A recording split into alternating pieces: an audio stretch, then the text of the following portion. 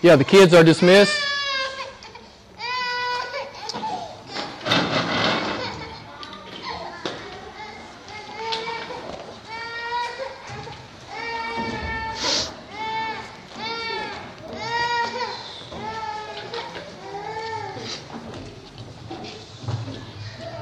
Thanks, man. I feel like a very important person with this mic in my face. Yeah, we need to get one of those that kind of hang, do that. I don't know how much they cost, but I'm sure we can afford it. I don't often quote Mick Jagger in a sermon, although I'm sure some of you have heard me. How many of you have heard me quote Mick Jagger before? Okay, Elaine's heard me, Renell's heard me, maybe Laura. Oh, Christina. Do you know what I'm going to say, Christina? Anyone know what I'm going to say? He said it perfectly. It was flawless, and with its penetrating brevity, and it had a beat you could dance to. So all the important stuff, and he expresses the heart of unregenerate man, the man who doesn't know Christ, and he expressed it so perfectly. First, let me give you a definition of hedonist. Who knows what a hedonist is? I'm sure most of you know what that word means. It just means a life devoted to the pursuit of what? Pleasure. It's a life wholly given over to the pursuit of temporal pleasure. And I bet if we had a class project to identify a poster boy for a perfect hedonist, Mick Jagger would probably be close to the top of the list. He, sex, drugs, and rock and roll. He has zero monetary restrictions, zero moral restrictions. I think he would be the perfect definition of a hedonist. So here's his quote. Mick says, "I can't get no satisfaction." Right? And I looked up the chorus today on Google. Don't you love Google? I love Google. And he says, "But I try, and I try, and I try, and I try, but I can't get no satisfaction." Some of you may know Oscar Wilde. He was a 19th century playwright and libertine. He was infamous in that regard. He expressed the same thought just a little differently. You may have heard this phrase. I love this quote. "There are two tragedies in life." Who knows what they are, according to Oscar Wilde? The first tragedy is not getting what you want. The second tragedy is getting what you want. That's a very insightful quote, I think. Oscar's not getting it. Oscar says not getting what you want is tragic, but not nearly as tragic as spending your whole life chasing something and then getting it, and it provides absolutely no satisfaction, no soul satisfaction. Ever since Adam and Eve rebelled against God and His Word, man has had this God-shaped and God-sized hole in his heart, and man has tried everything under the sun to fill up his heart and his soul. God says through His prophet Isaiah 55:2, "Why do you spend money for what is not bread, and your wages for what does not satisfy?" God says, "Why do you pursue the things that do not satisfy your deepest hunger?" I'm asking you, beloved, why do you do that out in the world? Why are you giving yourselves to things that do not satisfy? God says through His prophet Jeremiah 2:13, God says, "Why do you forsake me, the fountain of living waters, and drink from broken cisterns that can hold no water?" God says, why are you drinking? Why do you persist in drinking from dry wells that hold no water that can satisfy you? This is the Word of God. Mick and Oscar are circling the same universal human truth. Humanity was designed to desire. I like the way Piper says it. Piper says, human beings are desire factories. God designed us and wired us to desire something. The issue is, what did God design us to desire preeminently? Himself, right? Himself. In short, God made us to lust. And I know this word makes people in Christian circles a little uncomfortable, but my point is, lust is a perfectly good word. It's just always used in a negative context. Lust just means an overpowering desire to yearn for and to long for, to hunger for, to thirst for.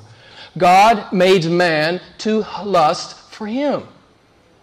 This is one of the things that was lost in the fall. God made us to not to lust after the things of the world, but after Him. Not to lust after temporal things, but the eternal one. Not to lust after finite things, but the infinite one. This is the way God designed man. And man has this God-shaped and God-sized hole in his heart. And apart from God, he can never fill it. Oscar Wilde hasn't revealed two tragedies, but one. The ultimate tragedy of fallen man is not in not getting what he wants or in getting what he wants. The tragedy of fallen man is what he wants. Amen? Apart from the regenerate man who is pursuing Christ Jesus. The tragedy of falling man is in his wanting. Man was built for God, but man has given himself to lesser things. You can put 1,000 names on it. Money, power, status, career, sex. You can put 1,000 different names on it. But God is to be preeminent in the heart and lives of His people. Mick and Oscar can't find any satisfaction because they're looking in the wrong place. So, beloved, I want to say to you, if you are not satisfied in your life right now, in your heart right now, then all you simply have to do is go get with God and be still. Get in His Word. Get alone with Him. Pursue Him. Seek Him. Cry out to Him. And He will satisfy your soul. He will satisfy your soul. Ecclesiastes 3:11 tells us that God has set eternity in the heart of man. We understand that.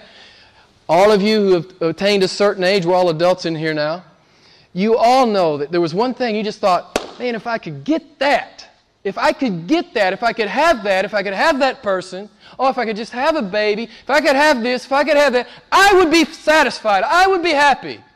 I know every one of you have had this thought. But what happens when you get it? Immediately, the human heart begins to set itself on something else. This is always the case. It is always the case. There's only one object that will fill up the human heart. His name is Jesus Christ. I want to share this definition with you, and I'll get into the text. John Piper defines sin about as well as I've ever seen it. Piper says, sin is the suicidal exchange of the glory of God for broken cisterns of created things. Amen? Isn't that what it is? You're exchanging God for some lesser thing. Not only some lesser thing, some broken thing. Something that has no hope of satisfying your soul.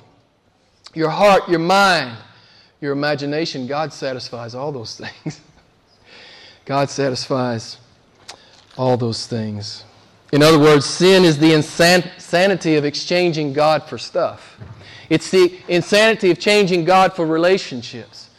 It's the insanity of exchanging God for career, or money, or power, or status, or family, or anything else. It's insanity. It's insanity. And I want to say to you, I know you've heard me say this before, those of you who've been around, it is a great insult to God that you can find more pleasure in your sin than you find in Him. That you would run to some lesser thing, that you would give your affections to some temporal thing. It's a great insult to the living God. It is a great insult to him. Jesus comes and he offers himself to mankind, and it's like, the living God, he's incarnate. He comes unbelievably. He comes in the flesh. And it's like men say, nah, not interested. Not interested. I'm more interested in this pile of money. Or I'm more interested in this career. Or I'm more interested in this person. It's a great insult to God. John 6:35, Jesus says, I am the bread of life. He who comes to me shall never hunger, and he who believes in me shall never thirst. Jesus says, if any man is thirsty, come to me. I know you have a thirsty soul. I know you do. That's how God made you. You have a thirsty soul, beloved. I do too. And only Jesus can fill it up. Jesus says, if you're hungry, come to me and eat. I am the true bread. I am the true bread. So I'm going to ask you, how much time this last week did you devote to seeking God? As opposed to seeking other things. How much time did you give to pursuing the greatest treasure in the cosmos? How much time did you give? In pursuing Him, God says, be still and know. I tell you, beloved, if you'll just be still, you'll know He's God. He'll fill your soul up. He'll fill your soul up. Jesus says to Mick Jagger, to you, to me, and every soul on the planet, come to me, I am your satisfaction. I am your satisfaction, and I will be for 1 billion eternities. This is what the men of Hebrews, the men and women of Hebrews 11, this is what they know. This is why they live like they live. Because they know this about God. They've learned this. There's nothing on this planet that can fill up my heart. There's nothing on this planet that can satisfy me. Only He can. They've learned this. And this is why they live these extraordinary lives. These extraordinary lives here in Hebrews chapter 11. Hebrews chapter 11. They believe, Hebrews 11:6, they believe that God is and that God is good. Those of you who were with us a couple of months ago, you may remember when I preached that text. The true believer understands real faith is knowing that God is and that God is good. God is a rewarder of those who seek Him. And so we build our lives around that reality. The men and women of Hebrews 11, they believed it, but more importantly, they what? They lived it. So I'm asking you, Christian, if you call yourself a Christian tonight, are you living it? Is it just good doctrine for you? Have you just signed off on your doctrinal statements? Good doctrine, good theology, it's biblical, I like it. That's important, but the most important thing is, are you living it every day when you wake up? That God is and God is good. Can people read it off your life? Can your colleagues read it off your life? Your family read it off your life? Your friends read it off your life? God is and God is good. And you live like He's a rewarder. You not only live like He is, you live like He is an infinitely good God. He rewards His people. He says it over and over and over, I reward my people. Do you believe it? Listen, if you really believe it, you'll step out in faith. If you don't believe it, you won't. I know this personally. I learned this lesson. God taught me this lesson. I'll share it with you sometime. I don't have time tonight. If you don't believe He's a rewarder, you'll never step out and take a risk for God. You'll never do it. You'll shrink back every time. You say, well, I know He is, but I'm not sure if He's good. You can't live a life of faith unless you are convinced, you are fully persuaded that He is good. God is telling us in Hebrews 11, this is how biblical faith works. It's in love with God. It believes that God is good. And then it orders its life around those realities. And like I said, everyone around you should be reading God off your life. They should be reading that God is good and God can be trusted.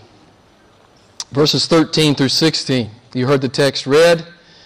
All these died in faith without receiving the promises, but having seen them and having welcomed them from a distance and having confessed that they were strangers and exiles on the earth. Now, who are all of these?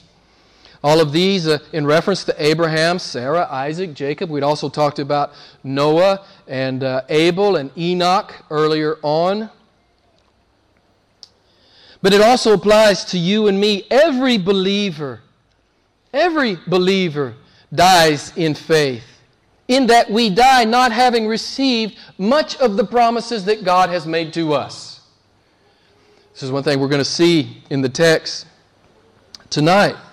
As Bible believers, we understand that most of God's promises are for eternity. This is where the prosperity guys really drop the ball. This is where they really make a grave error. The bulk of God's promises are for eternity. We're not to be name it and claim it. God blesses us in the temporal realm, but the bulk of the promises are for eternity. We get some of them now, but not most. We get some of them now, but not mainly now.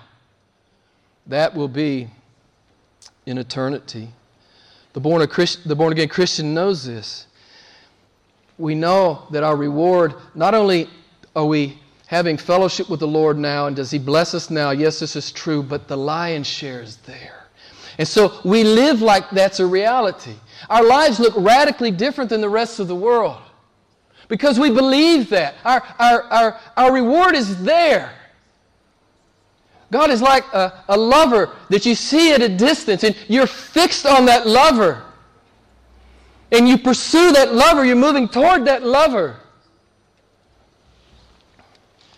knowing that the bulk of the blessing, the bulk of the treasure is there. It's not here. It's there. This is an important thing for us to understand. They died without having received the promises. And look what else it says. It says they are strangers and exiles on the earth. Don't you love it? They're basically saying, I'm ready to die. I'm ready to go. How many of you are ready? I know you have 10 good reasons not to go right now. But I tell you, beloved, when I preached my father's sermon back at the 1st of July, I was proud to preach his funeral. His funeral. And with all confidence, be able to say to the congregation, there's no way he'd come back. He's with the Lord, man. He's with the Lord. He's with the Lord. You know, his heart wasn't set on this life. It was set on the next life. And so we can die. Whether we're 19 or 29 or 39 or 59 or 89 or 99, we can die and not feel jilted. I stole that from John Piper. We can die in full happiness because our reward is there. He's there. We're going to our reward. We are aliens. We are exiles. We are pilgrims. You know, you guys know the greatest book ever written in Christendom, apart from the Bible, is a book called, by John Bunyan, who remembers? Pilgrim's Progress. Why do you think it's called Pilgrim's Progress? Because that's who you are and that's what you're supposed to do.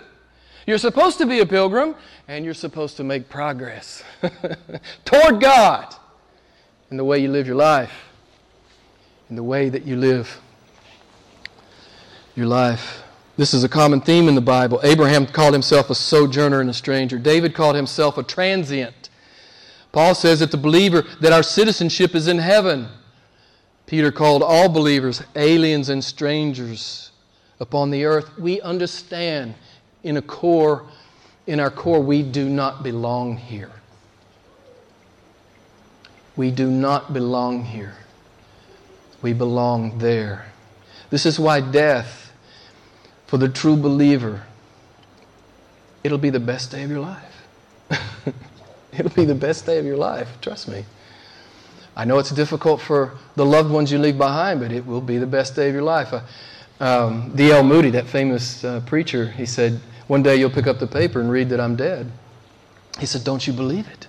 I'll be more alive than I have ever been at that moment. So we understand this. We are God's expats on this planet. Most of you know what it means to live like an expat. Some of you don't. But we are expats on this planet, and we are going home. Paul says in 1 Corinthians 13:12, Now we see in a mirror dimly, but we have glimpsed Christ, and I love how Charles Spurgeon says it. We have glimpsed God, we've seen the living God, and we are spoiled for this world. This world holds no true allure for us anymore. Yes, we enjoy our lives, we enjoy our families, we enjoy our careers, we enjoy the blessings of God, but preeminently our heart is set on Him and on the promises of heaven. This is how we live. We don't live focused preeminently on this life, but on the next. This is what is being said here in the text. They were strangers and exiles upon the earth, and it affects the way we see, the way we feel, the way we think, the way we live, the way we hope, the way we dream. It affects everything. It doesn't affect, there's nothing in your life that it doesn't affect. If you belong to Christ, if you've met Him, if you've been born again, if you're in a relationship with God. Verse 14, for those who say such things, make it clear that they are seeking a country of their own. We're not citizens of the earth. We're citizens of heaven. Jesus told us in the gospel, seek ye first the kingdom of God. Beloved, I'll just ask you, are you? Is that the first thing you seek? If there's a disinterested third party looking at your life, taking notes, running the video, running it back, do they see? Would they be able to see by looking at your life that you're seeking first the kingdom of God? Beloved, this is what the Son of God says. Seek ye first the kingdom of God. This is what the Lord Jesus says. And this is what these men and women, albeit imperfectly, I'm not calling you to a perfection. None of us can be perfect. We understand that we're all sinners and we fall daily. We get that. But the thrust and momentum of our life is to seek first the kingdom of God. To seek first the kingdom of God. Remember what it said back there. Look back there in verses 9 and 10. It said that Abraham was an alien. He dwelled in tents. He was looking for the city whose architect and builder is God. That's what he was looking for. That's what he pointed at. That's what his life was about. I've told you this a million times. Christians need to be pointing at the Bema seat. The day that you'll stand in front of Jesus and you'll look Him eye to eye. That's what Christians should be pointing at. The day we give an account to the Lord. One old Puritan said it well. He says, no man may go to heaven who has not set his heart on it before. I love that. I think that's perfect. And that's what we're seeing in Hebrews 11. These men and women had their hearts set on God. And on God's city, which, of course, the new heaven and the new earth. Look at verse 15. These men and women of faith could have turned back. Indeed, if they had been thinking of that country from which they went out, they would have had the opportunity to return. They could have returned. And some do return, don't they? Some who call themselves Christians. We've seen this many times. If you've been a Christian very long, you see this. People seem to come to Christ. They seem to be excited about Jesus. You run into them 10 years later, and they're nowhere with Jesus. We talked about it last week. They've returned. They got a little taste of God, and they didn't care for it, and they went back to the world. They went back to their lusts. They went back to their hoarding money. They went back to whatever it was. You know, they went back. Real faith never goes back. That's what the point is. Hebrews 11. Real faith, biblical faith, God-given faith, it never goes back. I'm not saying it lives perfectly. I'm not saying we don't fall. That's not what I'm saying. But I'm saying we never set our affections back on the world. You and I sin, and we can sin grievously. I personally know this. Most of you who have attained a certain age, you would understand that you could sin grievously, more than you could ever think that you might be able to. But our affections are on God. Our affections are on God. And we confess our sin and we repent. And we continue to pursue the Lord. Look at verse 16. Verse 16. But as it is, they desire a better country, that is, a heavenly one. Therefore God is not ashamed to be called their God, for He has prepared a city for them. It was the deepest desire of their heart, the better country, the heavenly country. And this is an awesome thing in verse 16. There's nothing like this anywhere else in Scripture. God says, I'm not ashamed to be called their God. I am not ashamed to be called their God. Look at verse 14. God says the believers are what?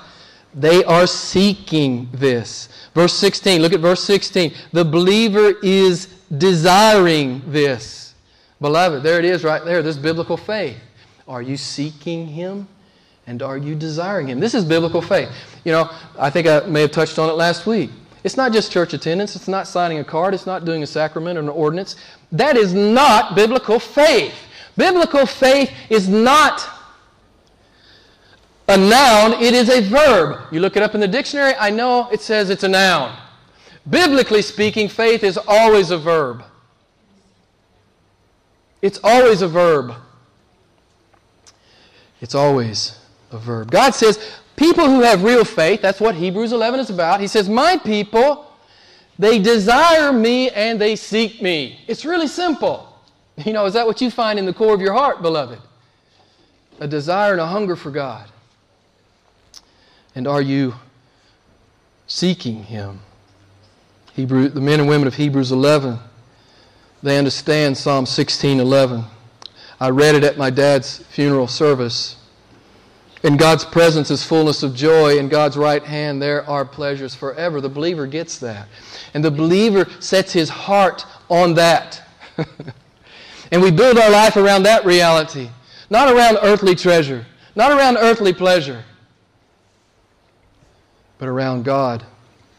We build our life around that. Did you notice the endorsement of God here? This is an amazing thing. I am not ashamed to be their God, He says. This is an awesome comment. God says men and women who really have faith, who really desire me, who really seek me, who really come after me, who really obey me, I am not ashamed to be their God. I am not ashamed to be their God. Those who believe that I am almighty, those who believe that I am sovereign, those who believe that I am faithful, those who believe that I am good, and they live like it, I am not ashamed to be their God. Those who hunger and thirst after me, those who seek me in my word, those who give themselves to the church and use their gifts in the church, those who desire me above everything else, I am not ashamed to be their God.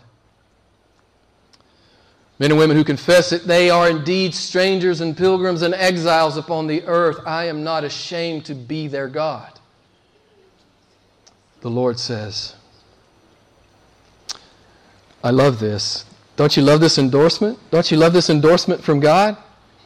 If you have biblical faith and you live it out in your life, God says, I'm not ashamed to call you mine. I'm not ashamed to call you my own. I think it's an awesome thing. So what must we do to earn that comment from God? Ultimately, desire Him above all things. Ultimately, seek Him above all things. This honors God.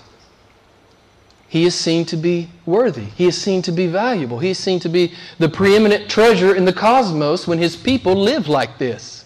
This is why it pleases the Lord, for His people to live by faith. Hebrews 11:6.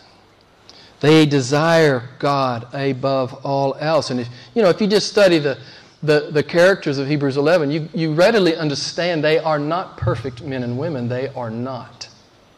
Just like you and me. I'm not talking about perfection. But I am talking about confessing your sin and repenting of your sin and receiving the grace and mercy that comes from Jesus. And bam, after Jesus, man, I'm hot on His heels.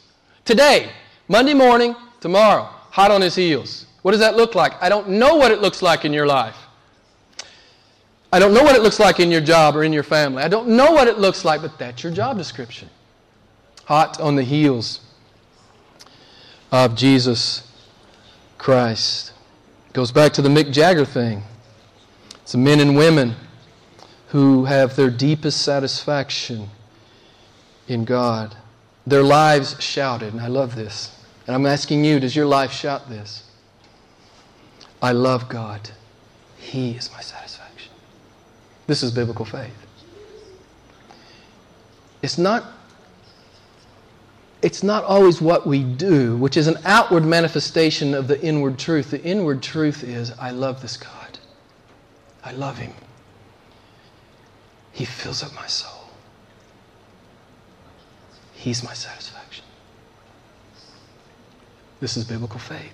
And of course, out of that inward reality flows the outward reality of men building arks and 90-year-old women getting pregnant and men leaving their homes not knowing where they're going and boys standing in front of giants and Gideon doing what he did. And I could go on and on and on. We'll be talking more about these people as we go through the chapter.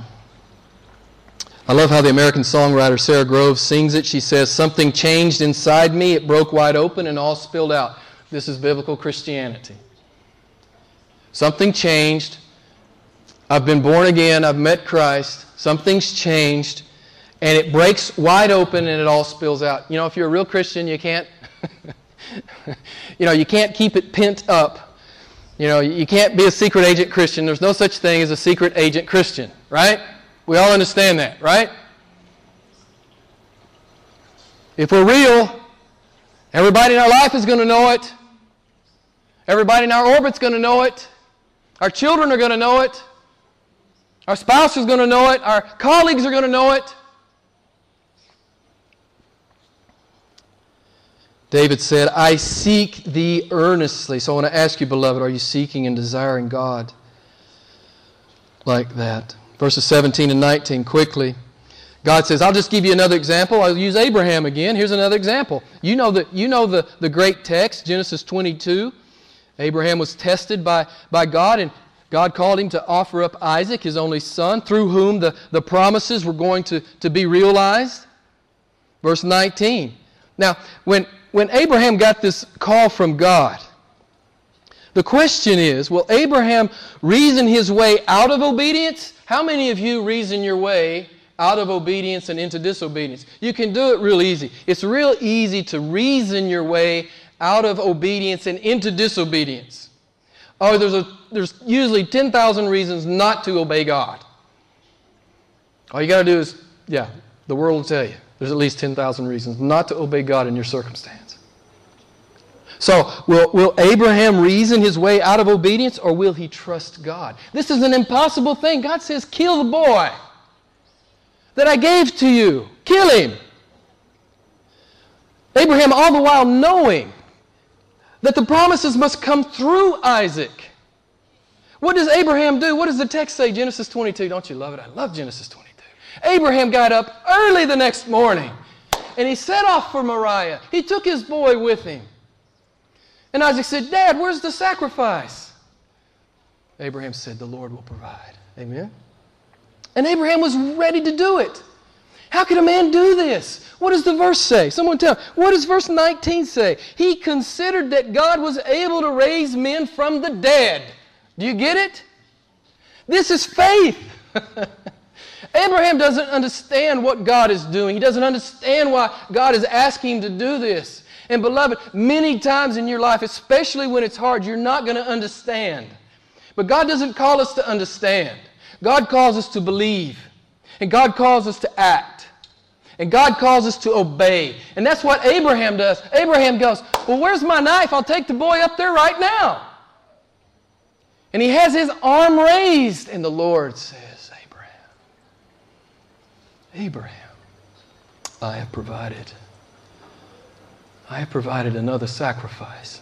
And there was a ram in the bush. There's always a ram. If you're a believer and you get out there and it's risky and it's hard and God's called you to do a hard thing, beloved, there'll always be a ram in the bush. This is just a reality. There'll always be a ram in the bush. Let me tell you how it works. You know how it works if you're a Christian tonight. The believer glimpses God.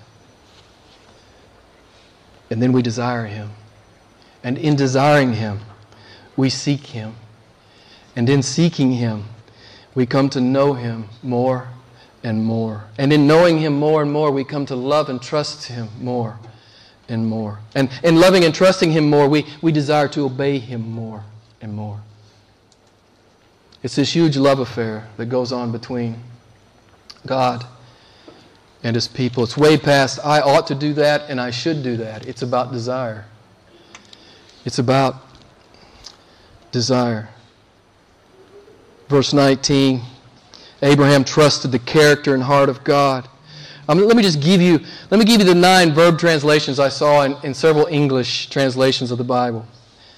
Of course, the NAS says, God said He considered that God was able. Listen to these other verbs in other translations. Abraham reckoned, Abraham believed, Abraham reasoned, he concluded, he assumed, he figured, he was certain, he counted on the fact that God could raise a man from the dead. He believed what God had told him, and he acted upon it. Beloved, it's really simple. Christianity, it's really simple. It's always that simple. Mick Jagger says he can't get any satisfaction. All he need do is turn and look at Jesus Christ. All he need do is set his heart upon the living God. That's all he need do. Jesus Christ is the satisfaction of man's soul. I am the true bread, he says. I am the true drink. So God is saying to Mick Jagger, to you, to me, and every soul on this planet, come to me. Come to me. Not in some religious way, not in some doctrinally orthodox way. Come to me with your heart wide open, and I'll fill it up. I will fill it up. The men and women of Hebrews 11, they had fallen in love with God, and this is why they lived like they lived. They were strangers and exiles. They were spoiled for this world. They were passing through. Do you desire Christ like that, friend? I'm asking you to do a spiritual inventory tonight. Do you desire Him like that? Or is He boxed off in some little religious corner of your life? This is biblical faith. Hebrews 11 is biblical faith. That's what we see in the lives of these men and women. They desired God and they went after God. They believed God and they obeyed God. God says, these men and women, they desired me above all else.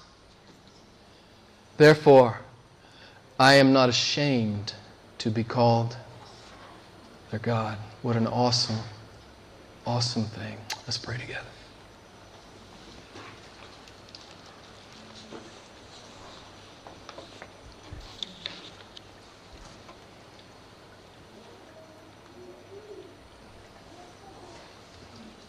Lord, forgive us if we turn faith into church attendance or church membership or just checking our to-do list during the week. Forgive us, Father, if we've turned worship into something like that, if we've turned our faith into something like that. Lord, we thank you for this text, how we are all challenged by it. Lord, we understand what you're saying.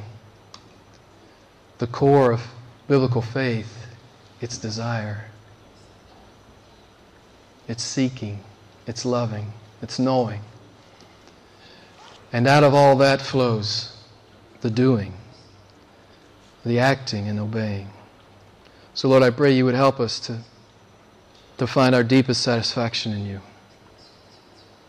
I pray, Lord, that we would not be deceived into thinking that we can find it anywhere else. For we will come to the end of our days and it will all turn to dust and ashes in our hands. Thank you, Father, that you call us to a high place. Thank you that you meet us there. Thank you that you fill us up there. We give all praise and glory and honor to the name of Jesus. Amen. We're going to celebrate the table tonight. As most of you know, we have open communion. If you have made a profession of faith in Jesus Christ and have followed Him in believers' baptism, you are welcome to partake with us. Paul warned the Corinthians not to come to the table in an unworthy manner. And if you have sin in your life and you have no intention of repenting, I encourage you not to come to the table tonight. Do not come to the table in an unworthy manner. But if you love Him preeminently, repent of your sin. Come and celebrate this awesome salvation that He has purchased for each one of us. Come and remember. Come and worship. Come and love Him. Come and adore Him. Kelvin will play a song. Prepare your hearts. During the song, come up, take the cup, take the bread, go back to your seat. Don't partake. After the song, I'll stand and read a text, and then we will partake of the elements.